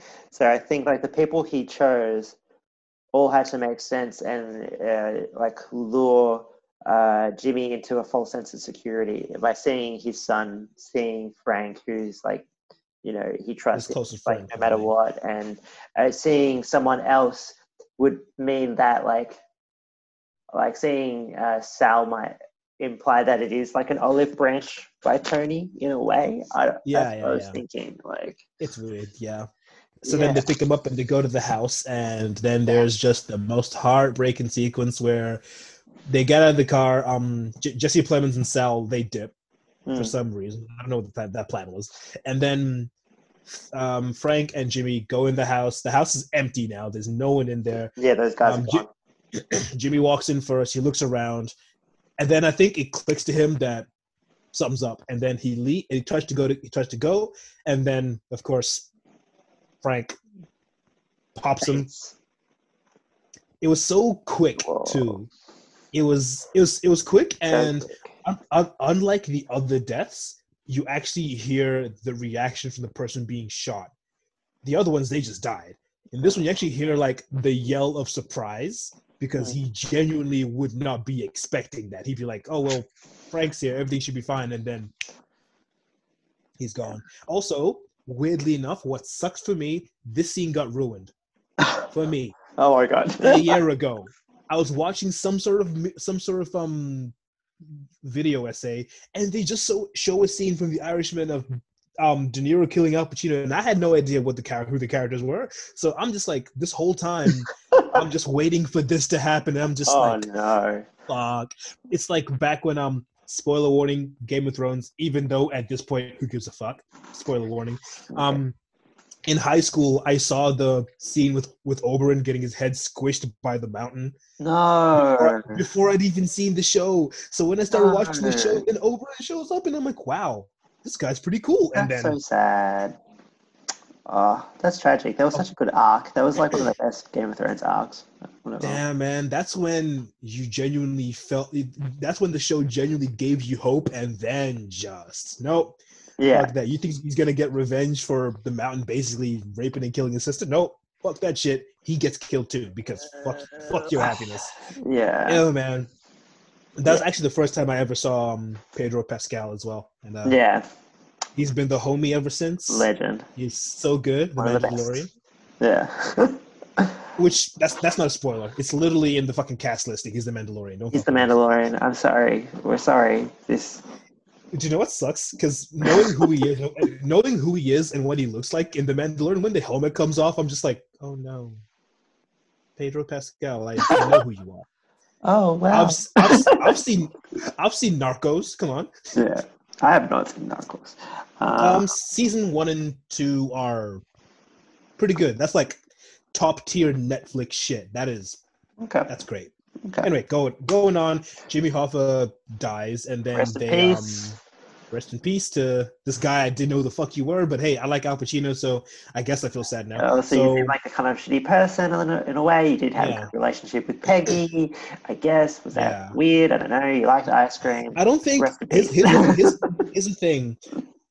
I think right now in this society, whenever we see any good relationship between an older man and a younger girl, and the older man is not like in her family, we've automatically assumed the worst, which, to be fair, we have good reason to. I'm not going to say, hey, we don't trust men anymore. There's a reason. This isn't like, there's a reason why we feel weird about it. I always feel weird until I'm proven otherwise. And in this, I feel like his relationship with her was genuinely, he just thought she was a nice, you know what? Right. Yeah, the movie never said that. It implied that he was a creep or anything like that. So he never. If anything, I think based off that. I think if anything, I think it's more or less a statement on the character of Russell basically never being himself. Like, you don't really feel who Russell is as like, okay, if you strip away all the mob shit, who is Russell? Yeah, he likes wine. Yeah, he likes bread. The only like kind of gave up smoking. The only like part of his personal life you kind of see is the one scene he comes home to his wife and he's in a bloody shirt, and she's like, quick to handle business and stuff like that. And him trying to have a relationship with Peggy because him and his wife never had kids. They can't have kids. They will never have kids. So on some level, you understand his human need to, wants that kind of relationship. But ultimately, him being the kind of person he is, Peggy sees through that shit and goes, nah, you're the devil. But with Jimmy, you're the sticky bandit. The sticky bandit, yeah.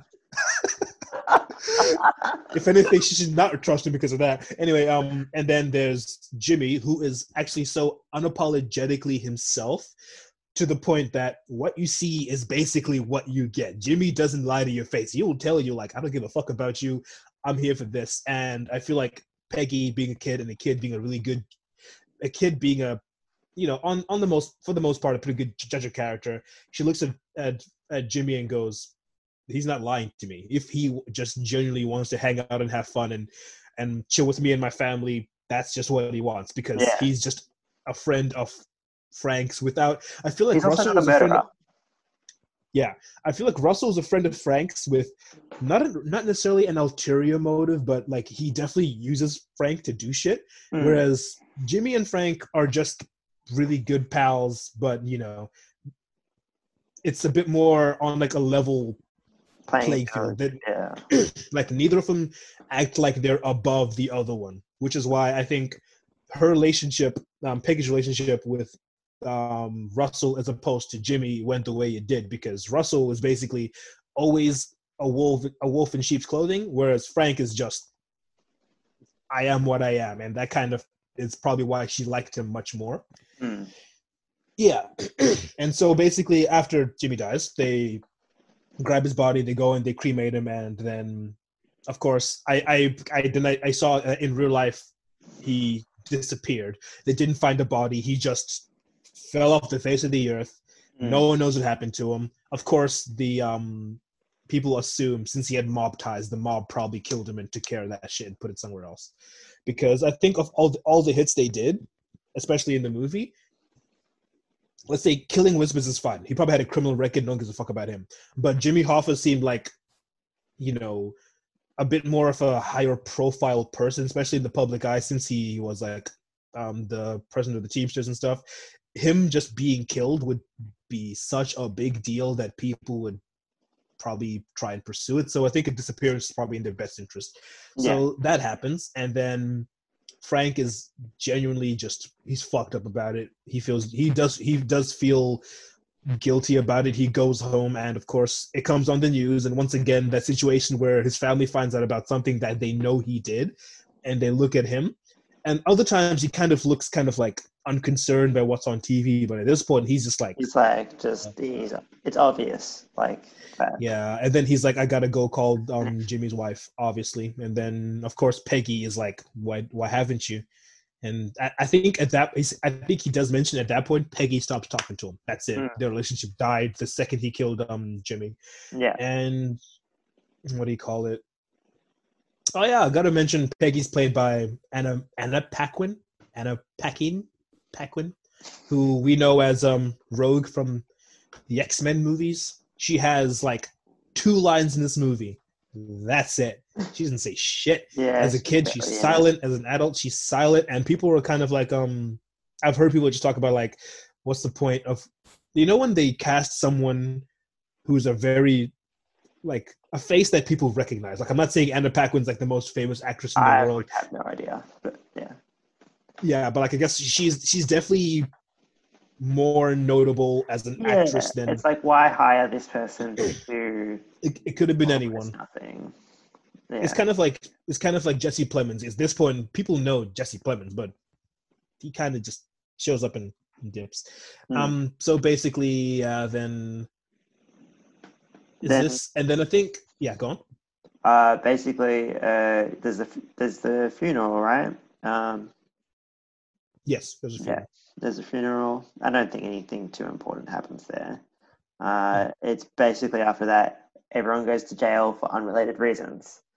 It's the stereotypical part of most Scorsese movies where everything comes crashing down. All the criminals basically get what's coming to them, except Frank. For some reason, Frank gets off scot-free. He goes to jail. He goes to jail. Well, he does, but I think okay. So of course, we gotta explain. He does. We gotta explain the jail sequence where basically all of the key players, except I think Harvey Keitel, end up in jail. Like I don't even remember what happened to Harvey Keitel's character. He just disappears. He just goes. So yeah, he ends up in jail. Frank ends up in jail with Russell. Tony Salerno. I don't think Bill goes to jail. Bill kind of I can't remember exactly who, but a lot of go to jail or they die. Yeah, I think the movie does do a thing with a little bit of a freeze frame on specific people explaining what happens to them later on. Like either they die and pop up. Yeah. It's like that like the ending of a movie where it goes, John went to he went to At the end of a became high school movie. except it's like a mob over here. I got shot twice in the head in an alleyway. It's one of those things which somebody should do an edit of like a high school type epilogue with just all the mobsters. So yeah, they all end up in a lot of them end up in jail, obviously, for various reasons, and they all begin to get old, and eventually people die off, and there's like a really sad scene, which is weird when you say it's a sad scene where they're genuinely terrible people, but you feel sad for them. Like in their old ass age, like Frank and Russell have, I think, their last time they can't have wine in jail, obviously, so they have grape juice. Yes, good alternative. They have grape juice and they have bread, and poor like Russell can't even chew on the bread. He's got to have like a tiny whole bite. Yeah. He had a stroke, so he kind of had to do that. And yeah, they have their last talk, and I think now, like, I forget how many years after Jimmy's death this was, Russell kind of like sort of opens up and goes, "Hey man, I chose us over him. I hope you understand that, like, it had to happen. Like, it was going to happen regardless, and I don't exactly feel happy that it did, but it had to happen." So they had that little heart-to-heart, and then I think the next day or whenever, Frank sees Russell being, like, pushed to, like, the chapel or something by someone, and that's, like, the last time he saw him. I think he went to the infirmary right after they went to the chapel. If anything, he went to probably pray, and then he died. Yeah. And then afterwards, a while after, Frank gets let out, obviously, and the cops are like basically always hounding him for information to try and like incriminate someone, and he's just like, "Nah, I ain't snitching." He doesn't snitch. He dies. He's taking that shit to the grave. Snitch. Yeah, exactly. So then he tries to obviously like his body is degrading. He can't walk anymore. He has to use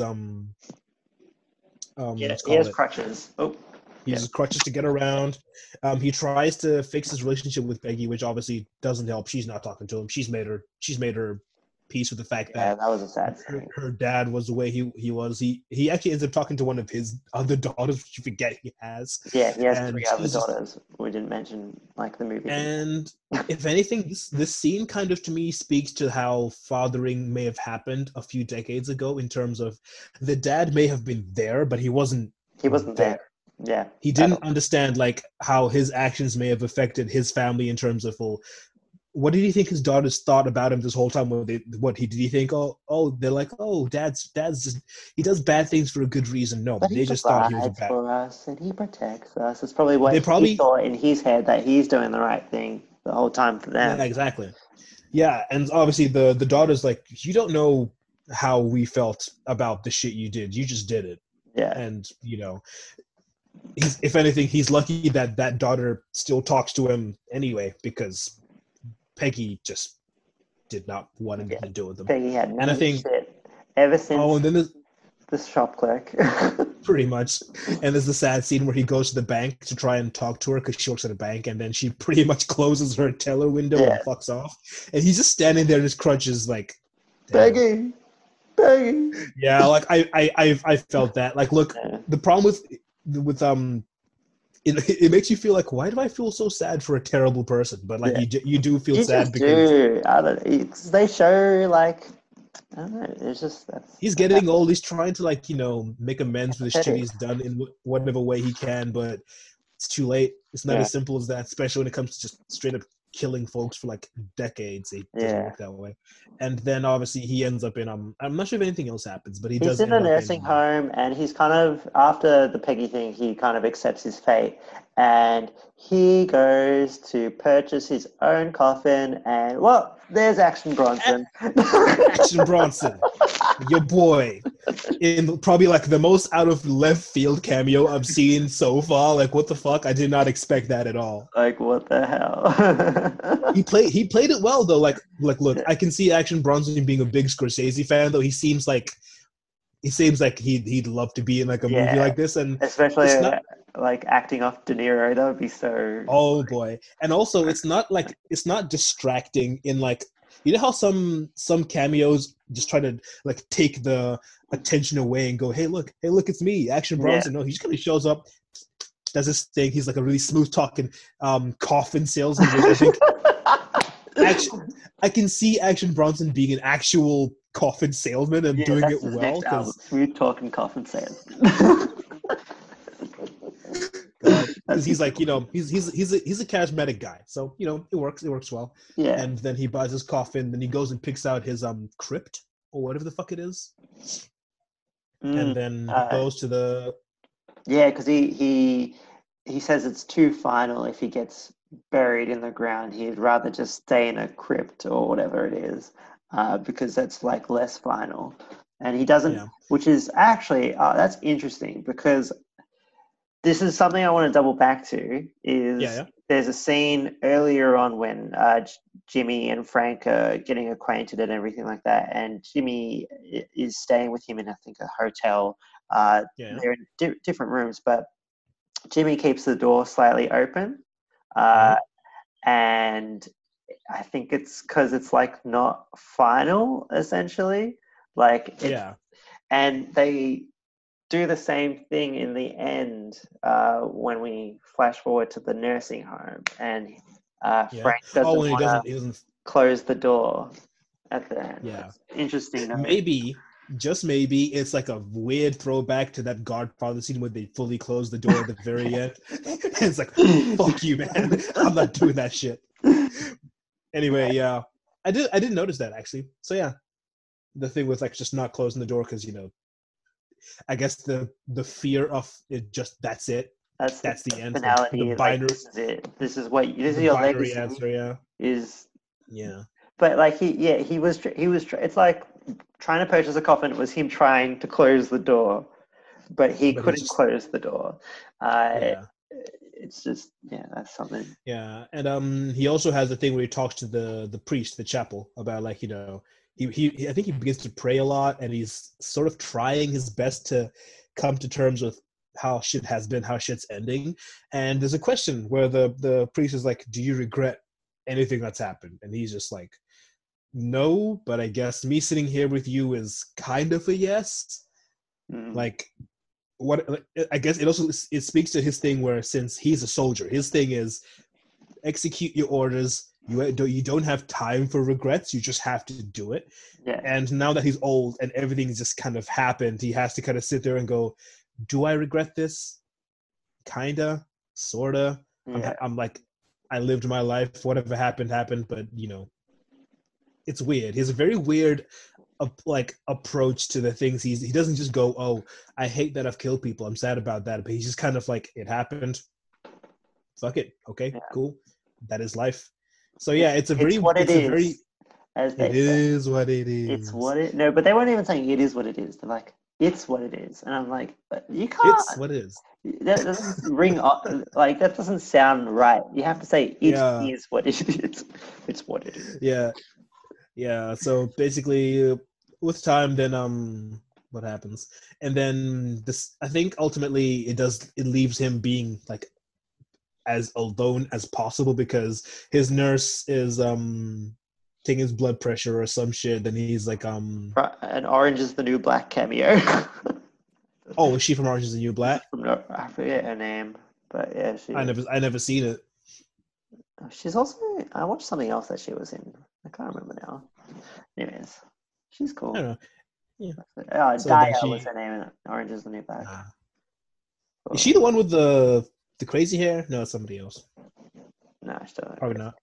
Anyway, so then she goes off to like on a Christmas break, and then the priest comes in. Then he's just like, "Yeah, I'm leaving too." And then Frank kind of just sits there, the door half open. Oh no, not half open, like half kind of closed. And then is that the end? I forget. The end is his nurse leaves him alone, and he's in his room, and the door is like slightly open.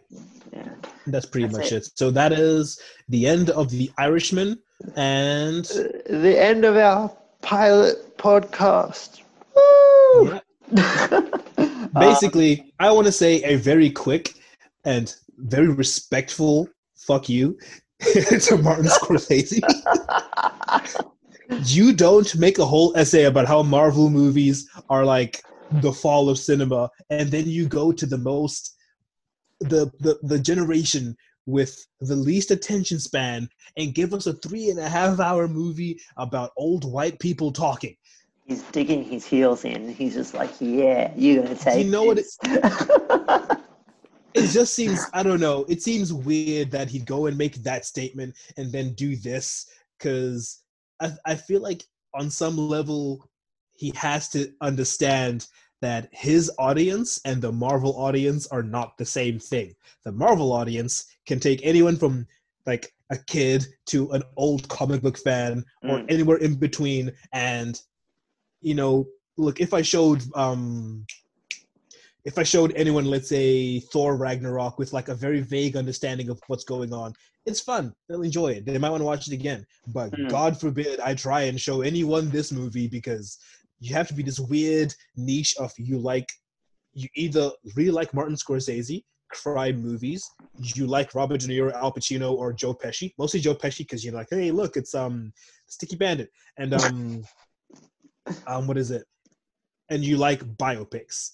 That is a very mature audience. Very like, and most people who did well though. Sorry. Apparently, it did quite well. Oh yeah, it definitely did. Like it had big numbers.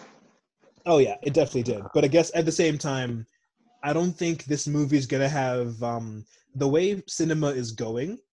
I don't think it will have the kind of longevity that he would have wanted it to have, because like, look, as a technical marvel in terms of like the de-aging wasn't that distracting by the end. Yeah, cool. You get used to it. At first it was odd. As a well-made movie, it's very well made. But ultimately, my question to anyone or to you is, would you want to watch this again? All right, no, but I don't. It's quite, for me. It's actually quite rare that I want to rewatch a movie. So it's like not like a big dismissal, like this is like not worthy. For me, it's kind of just like it had a message of kind of like not being able to let go. That's like what I took away from it, is just like not being able to close the door is essentially the message on like the bullshit that you've done, and not being able to come to terms with it, of all the pain and suffering that you caused. So that was the message, and I guess you don't get that message from Thor Ragnarok. So no points to Scorsese on that one. But he's also like an old man, and he's like, he obviously has different opinions, and he comes from a different timeline. And honestly, the movies that he makes don't happen as frequently as they used to, I guess. That's true. But I guess message, so. It is to say that but the thing is also, there is a reason these movies don't happen as much as they used to. Yes, that too. Like, I'm not saying they should. I'm not saying they shouldn't exist. I'm saying these movies are good, but at the same time, if they don't do as well as an Endgame, or as well as an Avatar, or as well as what's a kind of like goofy-ish movie that's done, like it will never do like Emoji Movie numbers, even though the Emoji Movie is I think it probably did better than Emoji Movie. Did it? Did anyone watch Emoji Movie? But here's the thing though. Oh yeah, people saw Emoji Movie. No way they didn't. Like, I definitely kids are dumb. Kids watch the Emoji Movie. Kids are dumb, but they're also not. Let's see. I'm gonna check this out. Dumb. But then it's hard to guess how much money it would have made, because it's Netflix. It's a Netflix movie, but it did. Yeah, it did well for Netflix. I think I'm thinking of it in terms of like for instance, a lot of the movies that have become like the top selling movies also have a long life on like DVD and stuff. Because if you think about it, let's say if I bought like the whole Infinity Saga box set, I'm more likely to get way more watches out of that. If not for me, like people coming over and going, hey man, you want to watch this? Let's watch that. Whereas I feel like The Irishman, while it did well initially, the success kind of stops the second, I guess the second that everyone who wants to see it has seen it. It's not gonna have a long life on Netflix getting so many streams because it's like it's so good everyone wants to go back to it. Like I don't know. I feel like it, what's it call it? Times have changed because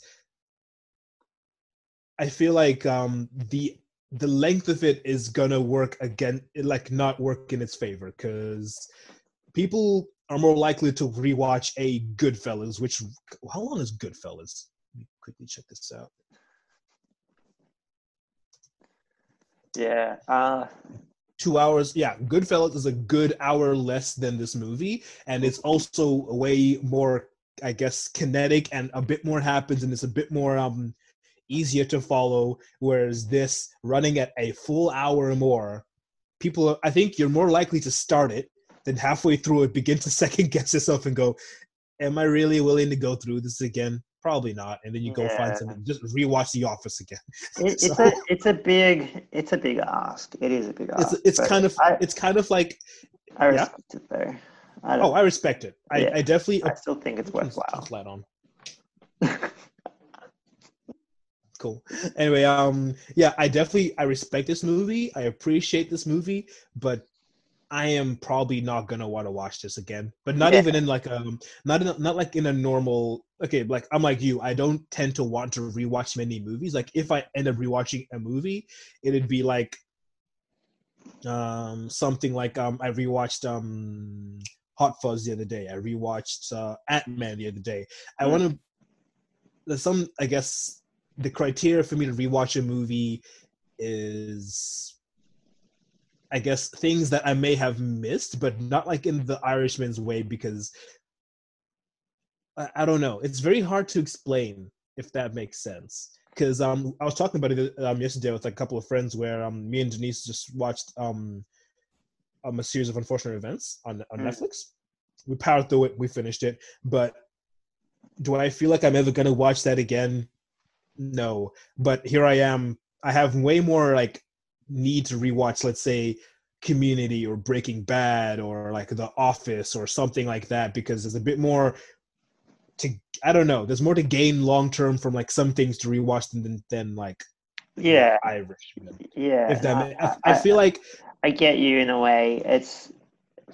But I don't know if it's just like, maybe I just didn't like it enough. I don't know if it's as deep as I need to pick up extra things. Maybe it's just like it didn't grab me. I don't think. Yeah. Maybe that's it. I don't think there's much to get again if you watch it again. That's the thing. Okay. So yeah, basically, if I'd give it like the abstract rating is, keep it abstract. I appreciate this movie on a technical level. Yeah. Would I recommend it? Probably not. Would I watch it again? Definitely not. But but overall, did I like it? Yes.